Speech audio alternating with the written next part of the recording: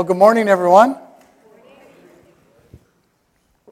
It's great to see you. It's great to be with you. It's especially good this morning as we celebrate Pentecost Sunday. Now, over the last, last week we started a new series that we're calling New Wine Worship. And the goal is to receive from Christ a fresh outpouring of His Spirit, and for our church to be a wineskin made for containing it. That seemed like a good vision? So last week what we looked at is the first of three analogies which Jesus gives us to help us understand what that new wine is and how that works with the new wineskin. Now the first analogy we looked at was of a wedding feast. The main point that Jesus is communicating is that the way of Jesus is fundamentally about a God who is here. This makes the whole of the Christian life more of a wedding than a funeral, and more of a feast than a fast. Okay? That's the fundamental nature of the way of Jesus and the life of the church together. And that it's profoundly intimate. As a bride to her groom. This is how Jesus describes himself. That he is like the groom coming to us, the bride. So our first major takeaway is that new wine is for a celebration. Amen?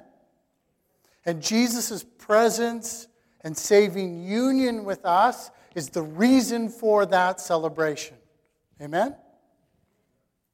So the worship culture then we want in our church is one where we collectively devote ourselves to that end. Where Sunday is a wholehearted reunion with our God and Savior. That's what the gathering is for. We reunite to Christ, to the presence of God, and in doing so we reunite to one another.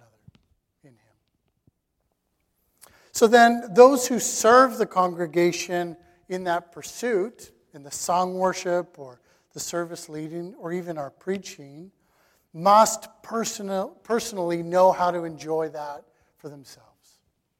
That their invitations for the congregation to do that would be genuine. That their guidance and leadership that they give us would be effective. Right? Seems kind of like a no-brainer. Right? Those are the primary things that we're looking for. And so then the profile of a leader or a musician is one who knows thirst and hunger, the reality of this human life, but has found the feast and can lead others to it. Right? To meet us where we're at, to go, I know what it's like to be thirsty, I know what it's like to be hungry, but let me show you where to eat and drink to your full. So, that was last week. Is that good? Isn't that fun?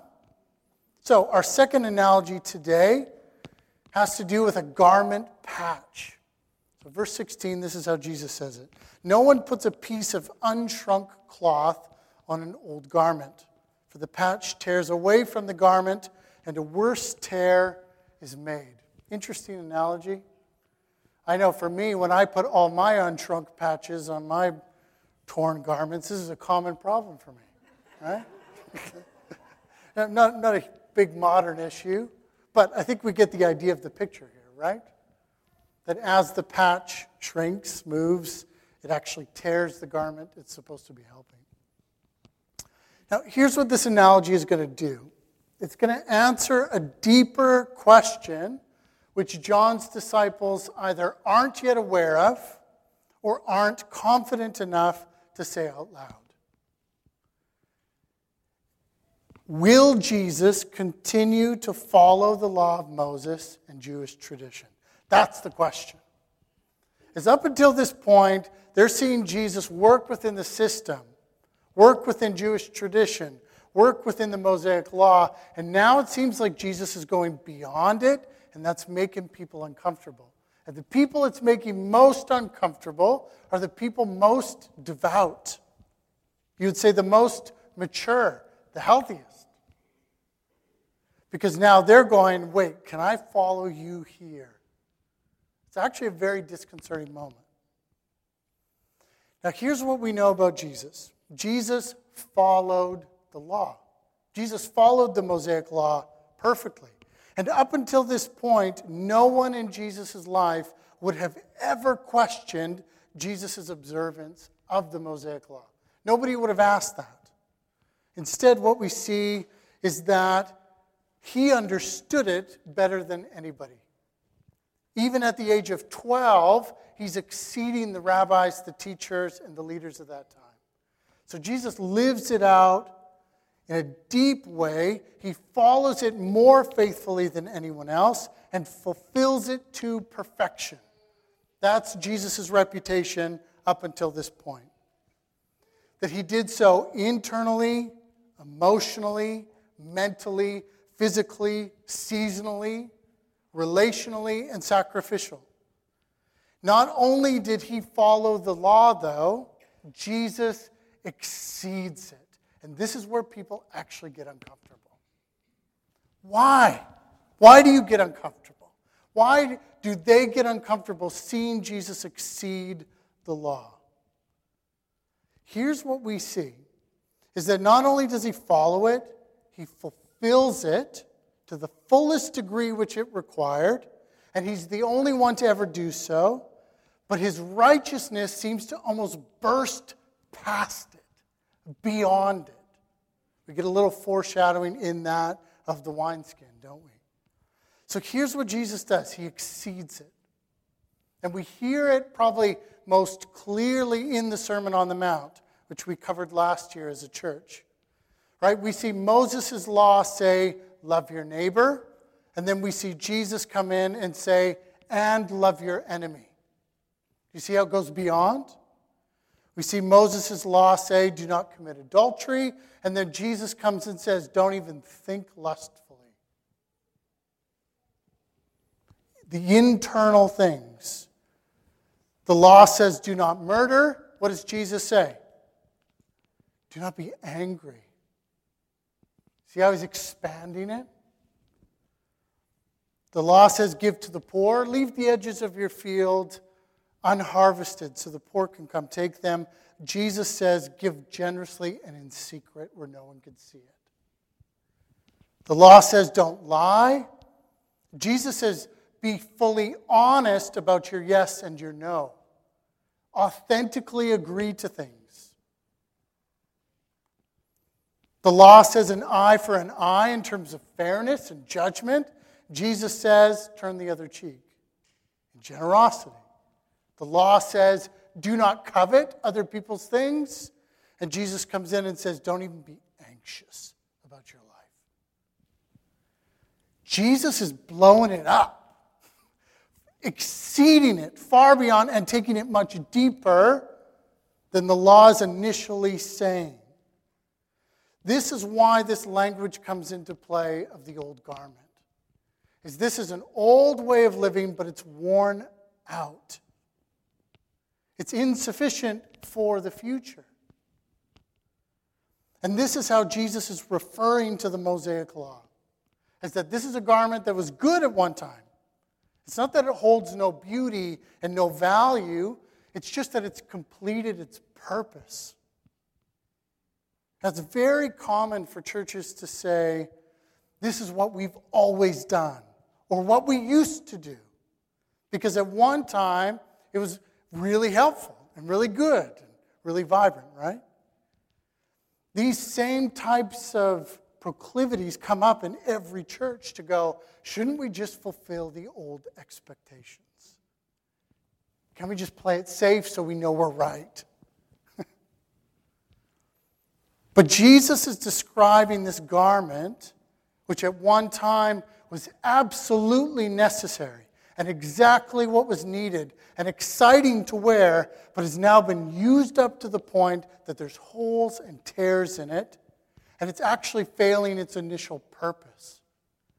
Right? You think you buy clothing and you wear it enough and then it wears out.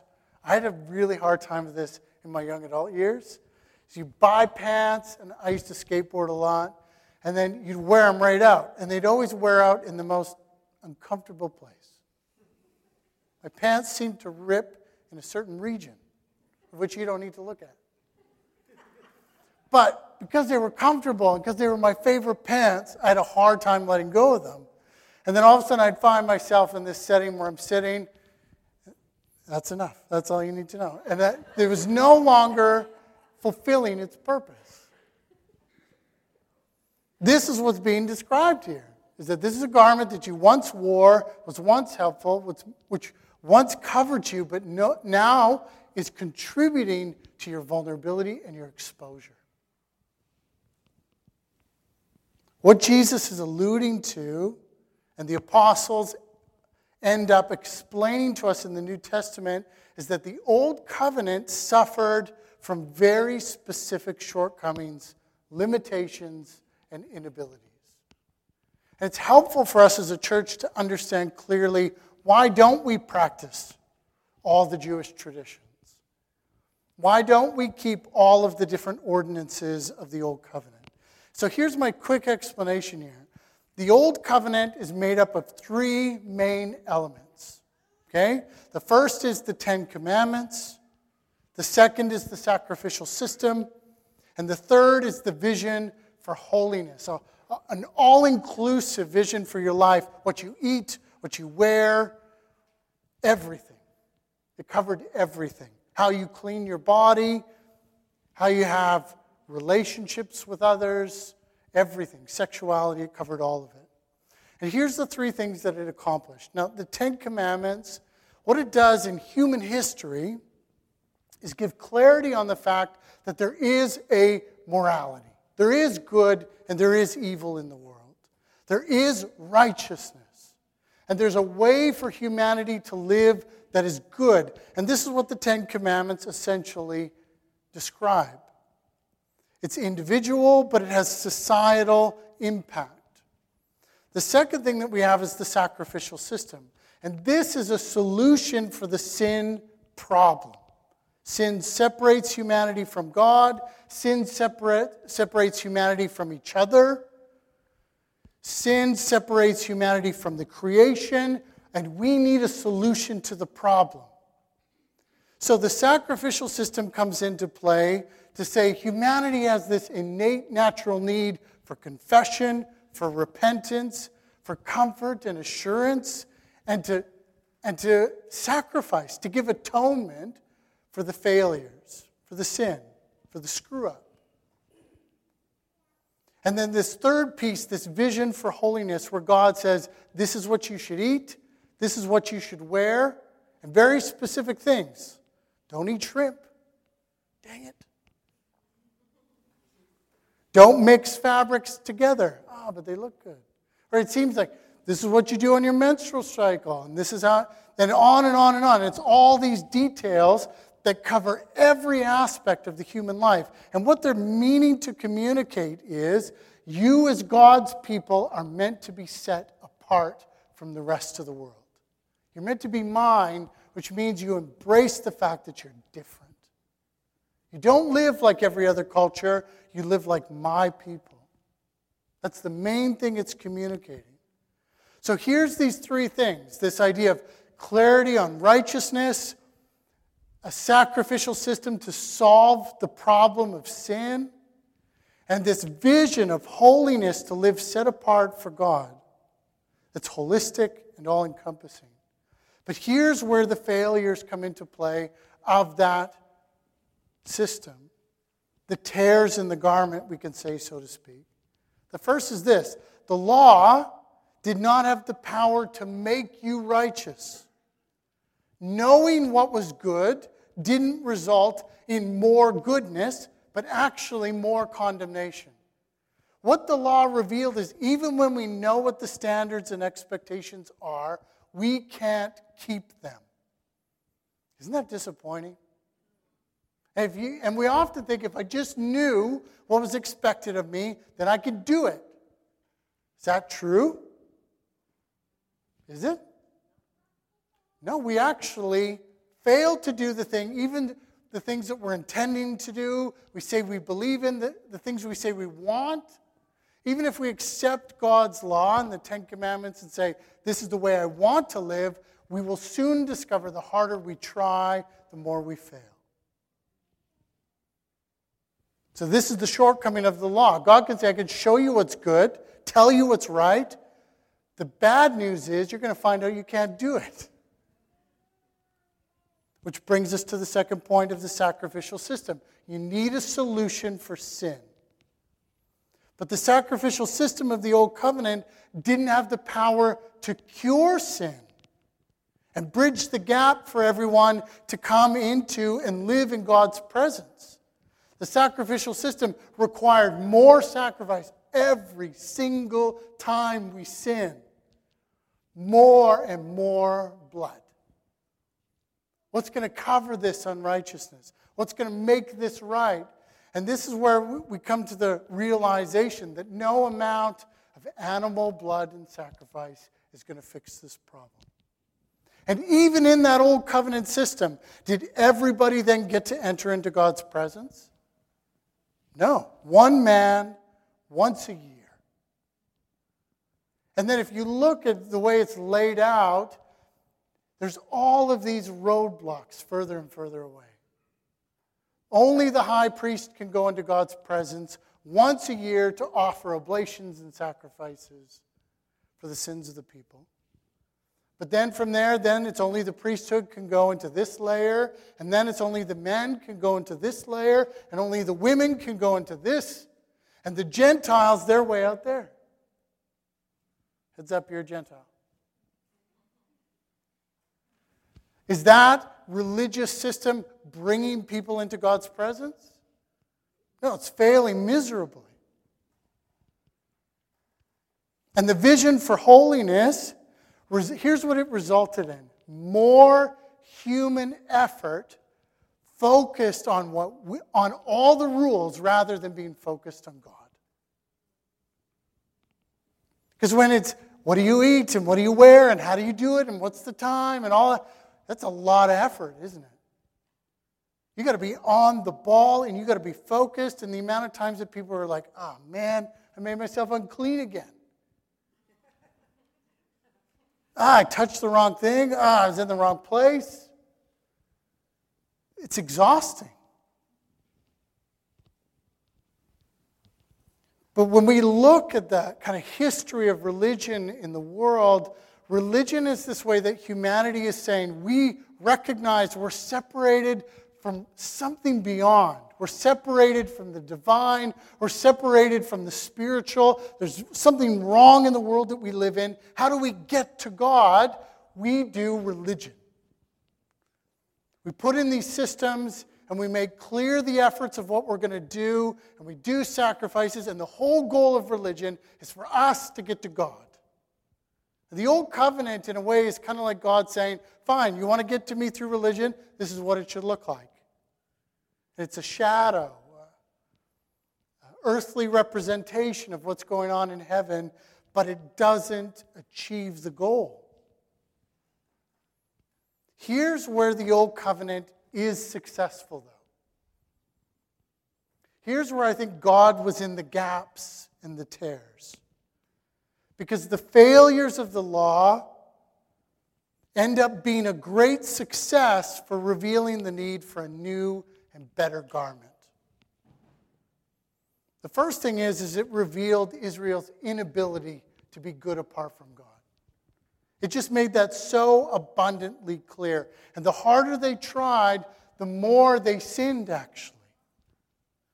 That Israel needed a better sacrifice to cure sin, and needed a better priest who could take them all into God's presence.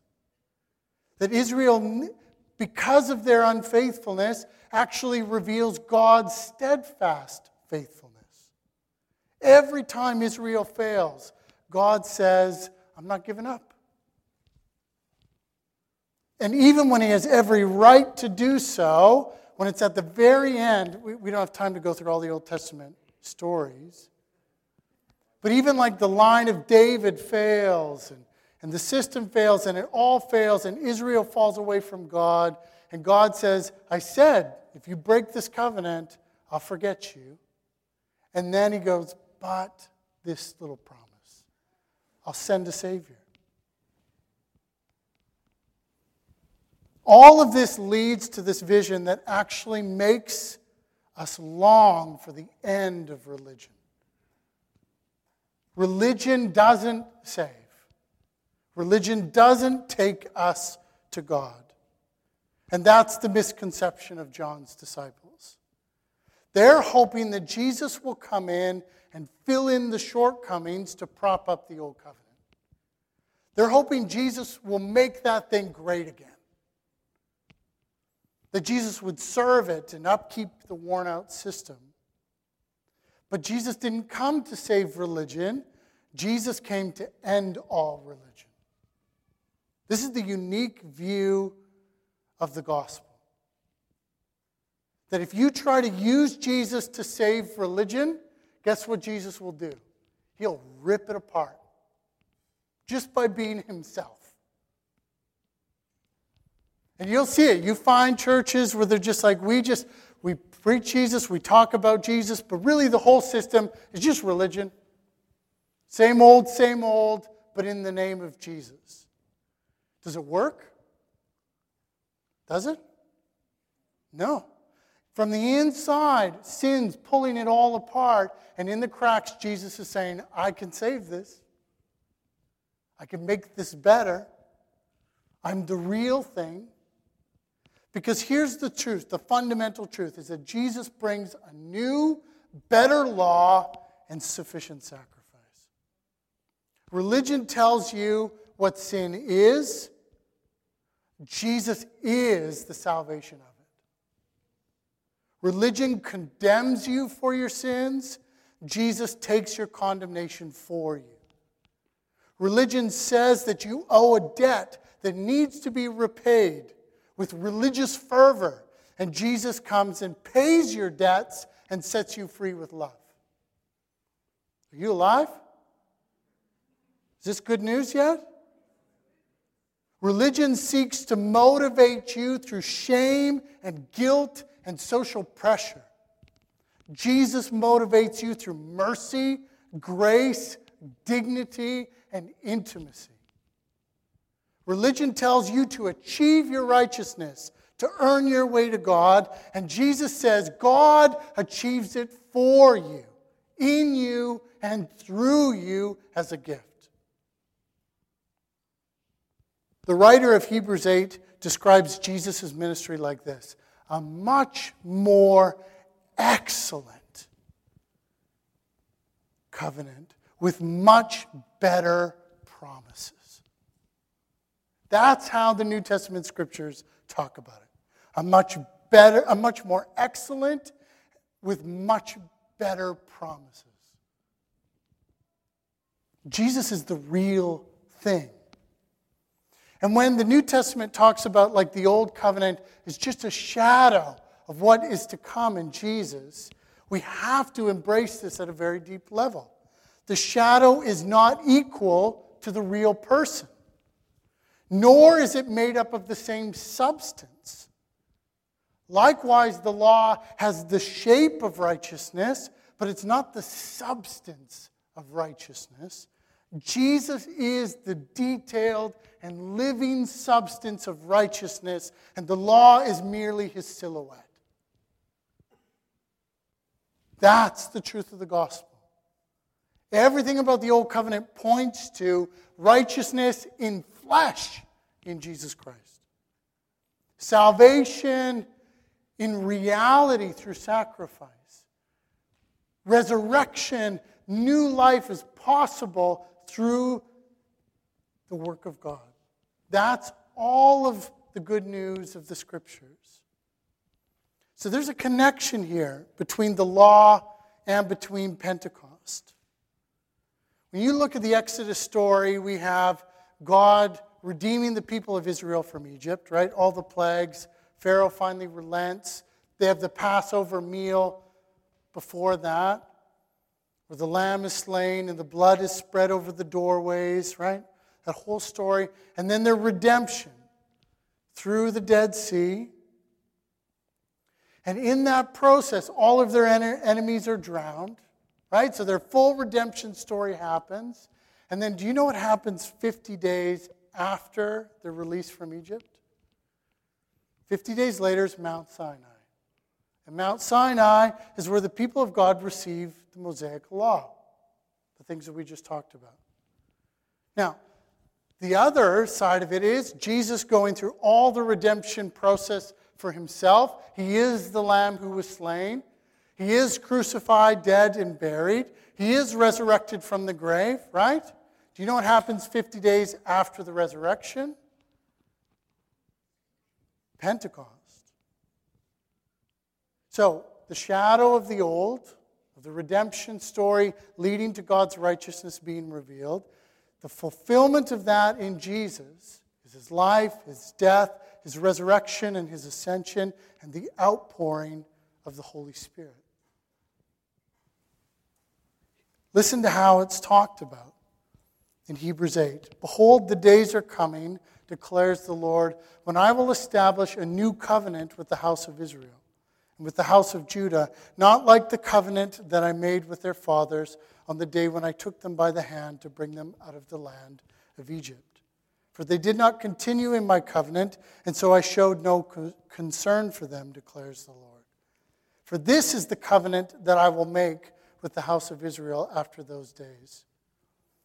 I will put my laws into their minds and write them on their hearts, and I will be their God, and they shall be my people. This is what happens at Pentecost. As God says, the new covenant will be where I do the work of salvation and I do the internal work necessary to actually make a changed life possible, to actually make salvation possible, to actually make new life available. It's not centered on the problem of sin, it's centered on the solution of sin and the life that comes out of it. So here's this beautiful revelation where God says at Pentecost, it's time. All that Jesus accomplished for you and made possible, the Spirit comes into you and makes it actual. It's not a theory, it's reality. Your old way of thinking is rewritten in the presence of the Spirit. Your old natural leanings towards sinfulness and selfishness and self-provision and desperation will be rewritten with love and trust and safety in the presence of God. That's the fundamentals of the gospel, isn't it? Where you fear death, I will give you resurrection.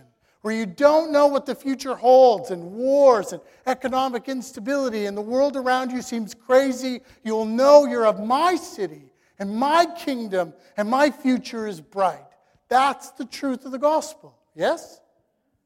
And the Spirit is the very presence of God, once unattainable, once far off, once away from you and separated from you by sin, is now in you, speaking comfort to you and speaking life to you because of the works of Jesus. Isn't that radical? This is a radical belief. This good news, this gospel, ends the need for religious questing after God. Because God has come down. Because God has saved humanity. Because God is available. Because God is making a new people and a new way and a new earth and a new future. Religion is just unnecessary. It's an old garment which should be thrown off for the new. So what we see at Pentecost is this first church is a group of people getting together, waiting for God to fulfill his promise. Jesus said to wait for him. We're going to wait. Praying prayers together that Jesus taught them. And when we did the reading earlier in our service, The gathering of people aren't doing anything fantastic. Just waiting in a room, waiting in an upper room. Does that sound like religious fervor or religious accomplishment? It's just folk going, we don't really know what to do, so let's go here and be together and we'll wait, see what happens. And just like every other aspect of the gospel, it's God's sovereign work. Because while they sit there, Jesus, the great high priest, has ascended into heaven, into the heavenly temple, and is presenting before his Father his once and for all sacrifice for the sins of humanity. He takes with him a train of conquered demonic spirits to show off his victory. Presents to the Father on the altar his blood shed for humanity. And what's God's response to the finished work of Jesus? God, in partnership with the Son, pours out the presence of God from the Holy of Holies onto and into his people. The veil is torn, but now it's his presence unleashed upon his people. The new temple is the humble hearts of these simple folk trusting in the work of Jesus. And all of God's presence pours into them, speaking the good news of Christ to their specific story, to their specific sins, to their specific needs, to their specific hopes of the future. The gospel works for them. And out of them flows something wonderful. So they're filled with the Spirit. Tongues of fire, so flaming fire rests over their heads as an outward expression of this inward mystery. And they're filled with the Spirit to the point where they begin to prophesy in other languages. And this is how John in the book of Revelation, when he talks about his interactions with the angels, this is how they describe what prophecy is. Prophecy is the testimony of Jesus. So when you think, well, what are they prophesying? What are they saying? They are testifying to the salvation of Jesus from their own hearts. It's not some wild thing. It's the most natural thing when the presence of salvation comes and fills you, is you express your gratitude. This is my testimony of the saving power of Jesus. So here is the new wine of worship in Christ Church so far. I think it's a celebratory feast for the presence of Jesus. That God has come to earth to save sinners like you and me. That it's not religious. It's not about humanity getting to God through their own works. It is about the saving power of his relationship. It's deeply intimate. I've actually had a problem with that whole, it's not a religion, it's a relationship. It kind of got cheesy. But then this text brought me back around to go, no, I gotta accept that. It's just true. It's about your union with Jesus. And the best way to describe it is relationally, intimately. But the new wine worship is also in the power of the Holy Spirit. That the destination of this, if we believe in Christ, hold to Christ, what it results in is Christ bringing the presence of God to us. That's the logical outcome of the work of Jesus. It's not some charismatic, crazy thing. It's just the logical outcome of the work of Jesus. Is that he's saving humanity to bring them to God. And the Holy Spirit is here. And the Holy Spirit isn't doing weird, wonky things. The Holy Spirit is doing the most central things. You hear me? Too many times people are saying the Holy Spirit's doing this, and it's like, whoa, that's so out of left field. And so far from like the fundamentals of what Jesus has accomplished. But the work of the Holy Spirit is to do the work of Jesus in you for your salvation and to fill you to overflowing with that reality. I know this all seems obvious, but this is everything. What else is there if there's this? Like the idea that somehow the music or the song choices are going to get us to God? Or that somehow that's what we're putting our confidence in, and if it's not good, I guess we're not getting there. Like, how does that make any sense? Considering this is what's at the heart of the way of Jesus. It's not just religious, it's further away to make it about any of that stuff. I believe a truly mature, healthy congregation of followers of Jesus worship because of Jesus in spite of all the other practicalities. That song that we sang tonight or this morning, I'm coming back to the heart of worship, was written in a church where they were all excited because they finally afforded the new sound system that they've been saving for years. And on the first Sunday they were supposed to get it, their lead pastor took it away. Said, you're not allowed to use it. Because it doesn't matter. You think the beauty of this room matters?